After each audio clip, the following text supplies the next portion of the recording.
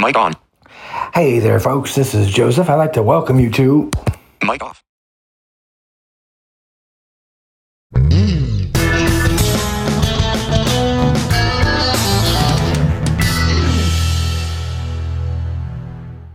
Mic on. Patriarchs and Prophets. This time we will be hearing about Mic off.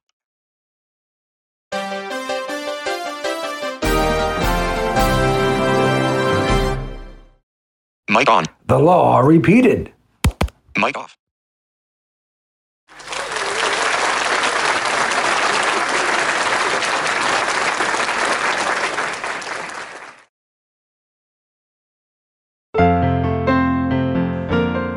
Chapter 42, The Law Repeated. This chapter is based on Deuteronomy 4 to chapter 6 and chapter 28. The Lord announced to Moses that the appointed time for the possession of Canaan was at hand. And as the aged prophet stood upon the heights overlooking the river Jordan and the promised land, he gazed with deep interest upon the inheritance of his people. Would it be possible that the sentence pronounced against him for his sin at Kadesh might be revoked? With deep earnestness he pleaded, O Lord God, Thou hast begun to show thy servant thy greatness and thy mighty hand. For what God is there in heaven or in earth that can do according to thy works and according to thy might? I pray thee, let me go over, and see the good land that is beyond Jordan, that goodly mountain, and Lebanon. Deuteronomy chapter 3, verses 24 to 27. The answer was, Let it suffice thee, speak no more unto me of this matter. Get thee up into the top of Pisgah, and lift up thine eyes westward and northward and southward and eastward, and behold it with thine eyes, for thou shalt not go over this Jordan. Without a murmur, Moses submitted to the decree of God, and now his great anxiety was for Israel. Who would feel the interest for their welfare that he had felt? From a full heart he poured forth the prayer, Let the Lord, the God of the spirits of all flesh, set a man over the congregation, which may go out before them, and which may go in before them, and which may lead them out, and which may bring them in, that the congregation of the Lord be not as sheep which have no shepherd. Numbers chapter 27, verses 16 and 17. The Lord hearkened to the prayer of his servant, and the answer came, Take thee Joshua, the son of Nun, a man in whom is the Spirit, and lay thine hand upon him, and set him before Eleazar the priest, and before all the congregation, and give him a charge in their sight. And thou shalt put some of thine honor upon him, that all the congregation of the people of Israel may be obedient. Verses 18 to 20. Joshua had long attended Moses, and being a man of wisdom, ability, and faith, he was chosen to succeed him. Through the laying on of hands by Moses, accompanied by a most impressive charge, Joshua was solemnly set apart as the leader of Israel. He was also admitted to a present share in the government. The words of the Lord concerning Joshua came through Moses to the congregation, He shall stand before Eleazar the priest, who shall ask counsel for him, after the judgment of Urim before the Lord. At his word shall they go out, and at his word shall they come in, both he and all the children of Israel with him, even all the congregation. Verses 21 to 23. Before relinquishing his position as the visible leader of Israel, Moses was directed to rehearse to them the history of their deliverance from Egypt and their journeyings in the wilderness, and also to recapitulate the law spoken from Sinai. When the law was given, but few of the present congregation were old enough to comprehend the awful solemnity of the occasion. As they were soon to pass over Jordan and take possession of the promised land, God would present before them the claims of his law, and enjoin upon them obedience as the condition of prosperity. Moses stood before the people to repeat his last warnings and admonitions. His face was illumined with a holy light. His hair was white with age, but his form was erect. His countenance expressed the unabated vigor of health, and his eye was clear and undimmed. It was an important occasion, and with deep feeling he portrayed the love and mercy of their almighty protector. Ask now of the days that are past, which were before thee, since the day that God created man upon the earth, and ask from the one side of heaven unto the other, whether there hath been any such thing as this great thing is, or hath been heard like it. Did ever people hear the voice of God speaking out of the midst of the fire, as thou hast heard, and live? Or hath God essayed to go and take him a nation from the midst of another nation, by temptations, by signs, and by wonders, and by war, and by a mighty hand, and by a stretched out arm, and by great terrors, according to all that the Lord your God did for you in Egypt before your eyes? Unto thee it was showed, that thou mightest know that the Lord he is God, there is none else beside him. The Lord did not set his love upon you, nor choose you, because ye were more in number than any people, for ye were the fewest of all people, but because the Lord loved you, and because he would keep the oath which he had sworn unto your fathers, hath the Lord brought you out with a mighty hand, and redeemed you out of the house of bondmen, from the hand of Pharaoh king of Egypt. Know therefore that Jehovah thy God, he is God, the faithful God, which keepeth covenant and mercy with them that love him, and keep his commandments to 1,000 generations. Deuteronomy chapter 7, verses 7 to 9. The people of Israel had been ready to ascribe their troubles to Moses, but now their suspicions that he was controlled by pride, ambition, or selfishness were removed, and they listened with confidence to his words. Moses faithfully set before them their errors and the transgressions of their fathers. They had often felt impatient and rebellious because of their long wandering in the wilderness, but the Lord had not been chargeable with this delay in possessing Canaan. He was more grieved than they, because he could not bring them into immediate possession of the promised land, and thus display before all nations his mighty power in the deliverance of his people. With their distrust of God, with their pride and unbelief, they had not been prepared to enter Canaan. They would in no way represent that people whose God is the Lord, for they did not bear his character of purity, goodness, and benevolence. Had their fathers yielded in faith to the direction of God, being governed by his judgments and walking in his ordinances, they would long before have been settled in Canaan, a prosperous, holy, happy people. Their delay to enter the goodly land dishonored God and detracted from his glory in the sight of surrounding nations. Moses, who understood the character and value of the law of God, assured the people that no other nation had such wise, righteous, and merciful rules as had been given to the Hebrews. Behold, he said, I have taught you statutes and judgments, even as the Lord my God commanded me, that ye should do so in the land whither ye go to possess it. Keep therefore, and do them, for this is your wisdom and your understanding in the sight of the nations, which shall hear all these statutes, and say, Surely this great nation is a wise and understanding people.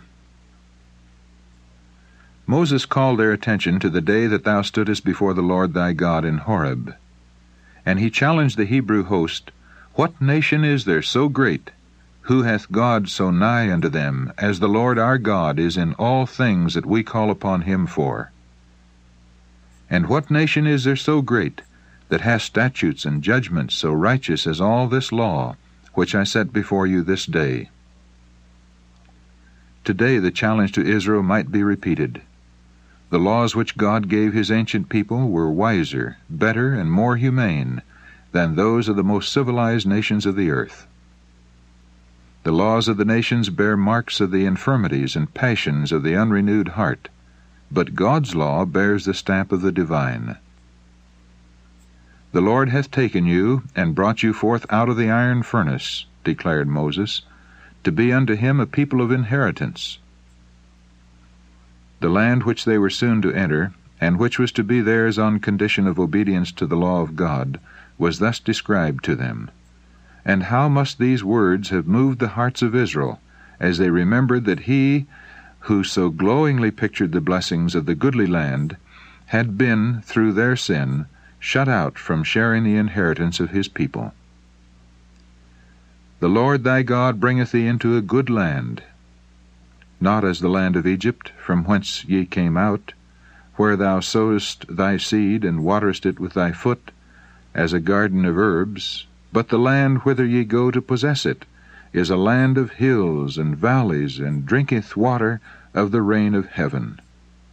A land of brooks of water, of fountains and depths that spring out of valleys and hills. A land of wheat and barley and vines, and fig trees and pomegranates. A land of oil, olive, and honey, a land wherein thou shalt eat bread without scarceness. Thou shalt not lack anything in it. A land whose stones are iron, and out of whose hills thou mayest dig brass. A land which the Lord thy God careth for. The eyes of the Lord thy God are always upon it, from the beginning of the year even unto the end of the year. Deuteronomy chapter 8, verses 7 to 9, chapter 11, verses 10 to 12. And it shall be, when the Lord thy God shall have brought thee into the land which he sware unto thy fathers, to Abraham, to Isaac, and to Jacob, to give thee great and goodly cities, which thou buildest not, and houses full of all good things, which thou fillest not, and wells digged, which thou diggest not, vineyards and olive trees, which thou plantest not, when thou shalt have eaten and be full, then beware, lest thou forget the Lord.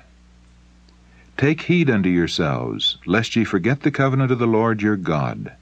For the Lord thy God is a consuming fire, even a jealous God. If they should do evil in the sight of the Lord, then, said Moses, ye shall soon utterly perish from off the land whereunto ye go over Jordan to possess it. After the public rehearsal of the law, Moses completed the work of writing all the laws, the statutes, and the judgments which God had given him, and all the regulations concerning the sacrificial system. The book containing these were placed in charge of the proper officers, and was for safekeeping deposited in the side of the ark. Still the great leader was filled with fear that the people would depart from God. In a most sublime and thrilling address, he set before them the blessings that would be theirs on condition of obedience, and the curses that would follow upon transgression. If thou shalt hearken diligently unto the voice of the Lord thy God, to observe and to do all his commandments which I command thee this day, blessed shalt thou be in the city, and blessed shalt thou be in the field, in the fruit of thy body, and in the fruit of thy ground, and the fruit of thy cattle. Blessed shall be thy basket and thy store. Blessed shalt thou be when thou comest in, and blessed shalt thou be when thou goest out. The Lord shall cause thine enemies that rise up against thee to be smitten before thy face. The Lord shall command the blessing upon thee in thy storehouses, and in all that thou settest thine hand unto. But it shall come to pass, if thou wilt not hearken unto the voice of the Lord thy God, to observe to do all his commandments and his statutes which I command thee this day, that all these curses shall come upon thee, and thou shalt become an astonishment, a proverb, and a byword among all nations whither the Lord shall lead thee. And the Lord shall scatter thee among all people, from the one end of the earth even unto the other, and there thou shalt serve other gods, which neither thou nor thy fathers have known, even wood and stone. And among these nations shalt thou find no ease, neither shall the sole of thy foot have rest. But the Lord shall give thee there a trembling heart, and failing of eyes, and sorrow of mind, and thy life shall hang in doubt before thee.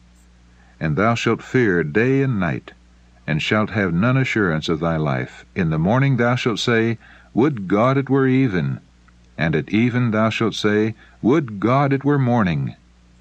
For the fear of thine heart wherewith thou shalt fear, and for the sight of thine eyes which thou shalt see. By the spirit of inspiration, looking far down the ages, Moses pictured the terrible scenes of Israel's final overthrow as a nation, and the destruction of Jerusalem by the armies of Rome.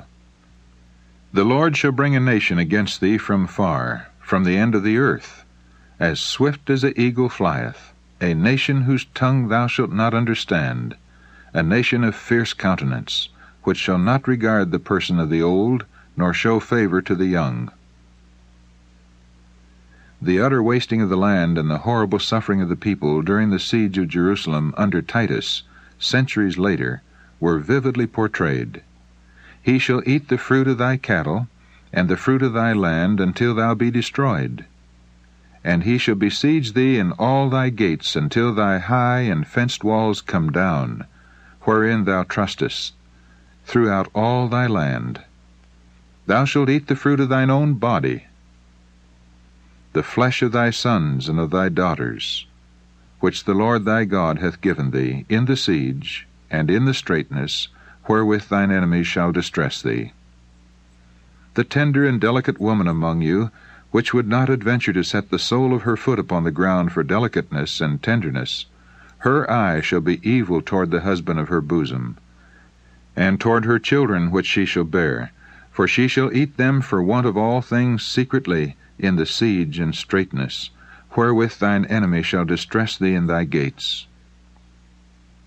Moses closed with these impressive words, I call heaven and earth to record this day against you, that I have set before you life and death, blessing and cursing. Therefore choose life, that both thou and thy seed may live, that thou mayest love the Lord thy God, and that thou mayest obey his voice, and that thou mayest cleave unto him. For he is thy life, and the length of thy days, that thou mayest dwell in the land which the Lord sware unto thy fathers, to Abraham, to Isaac, and to Jacob, to give them. Deuteronomy chapter 30, verses 19 and 20. The more deeply to impress these truths upon all minds, the great leader embodied them in sacred verse. This song was not only historical, but prophetic. While it recounted the wonderful dealings of God with his people in the past, it also foreshadowed the great events of the future, the final victory of the faithful, when Christ shall come the second time in power and glory. The people were directed to commit to memory this poetic history, and to teach it to their children and children's children. It was to be chanted by the congregation when they assembled for worship, and to be repeated by the people as they went about their daily labors. It was the duty of parents to so impress these words upon the susceptible minds of their children that they might never be forgotten. Since the Israelites were to be, in a special sense, the guardians and keepers of God's law, the significance of its precepts and the importance of obedience were especially to be impressed upon them, and through them upon their children and children's children. The Lord commanded concerning his statutes, Thou shalt teach them diligently unto thy children, and shalt talk of them when thou sittest in thine house, and when thou walkest by the way, and when thou liest down, and when thou risest up. And thou shalt write them upon the posts of thy house, and on thy gates. When their children should ask in time to come, What mean the testimonies, and the statutes, and the judgments, which the Lord our God hath commanded you? Then the parents were to repeat the history of God's gracious dealings with them, how the Lord had wrought for their deliverance, that they might obey his law, and to declare to them, The Lord commanded us to do all these statutes, to fear the Lord our God, for our good always, that he might preserve us alive, as it is at this day. And it shall be our righteousness, if we observe to do all these commandments before the Lord our God, as he hath commanded us.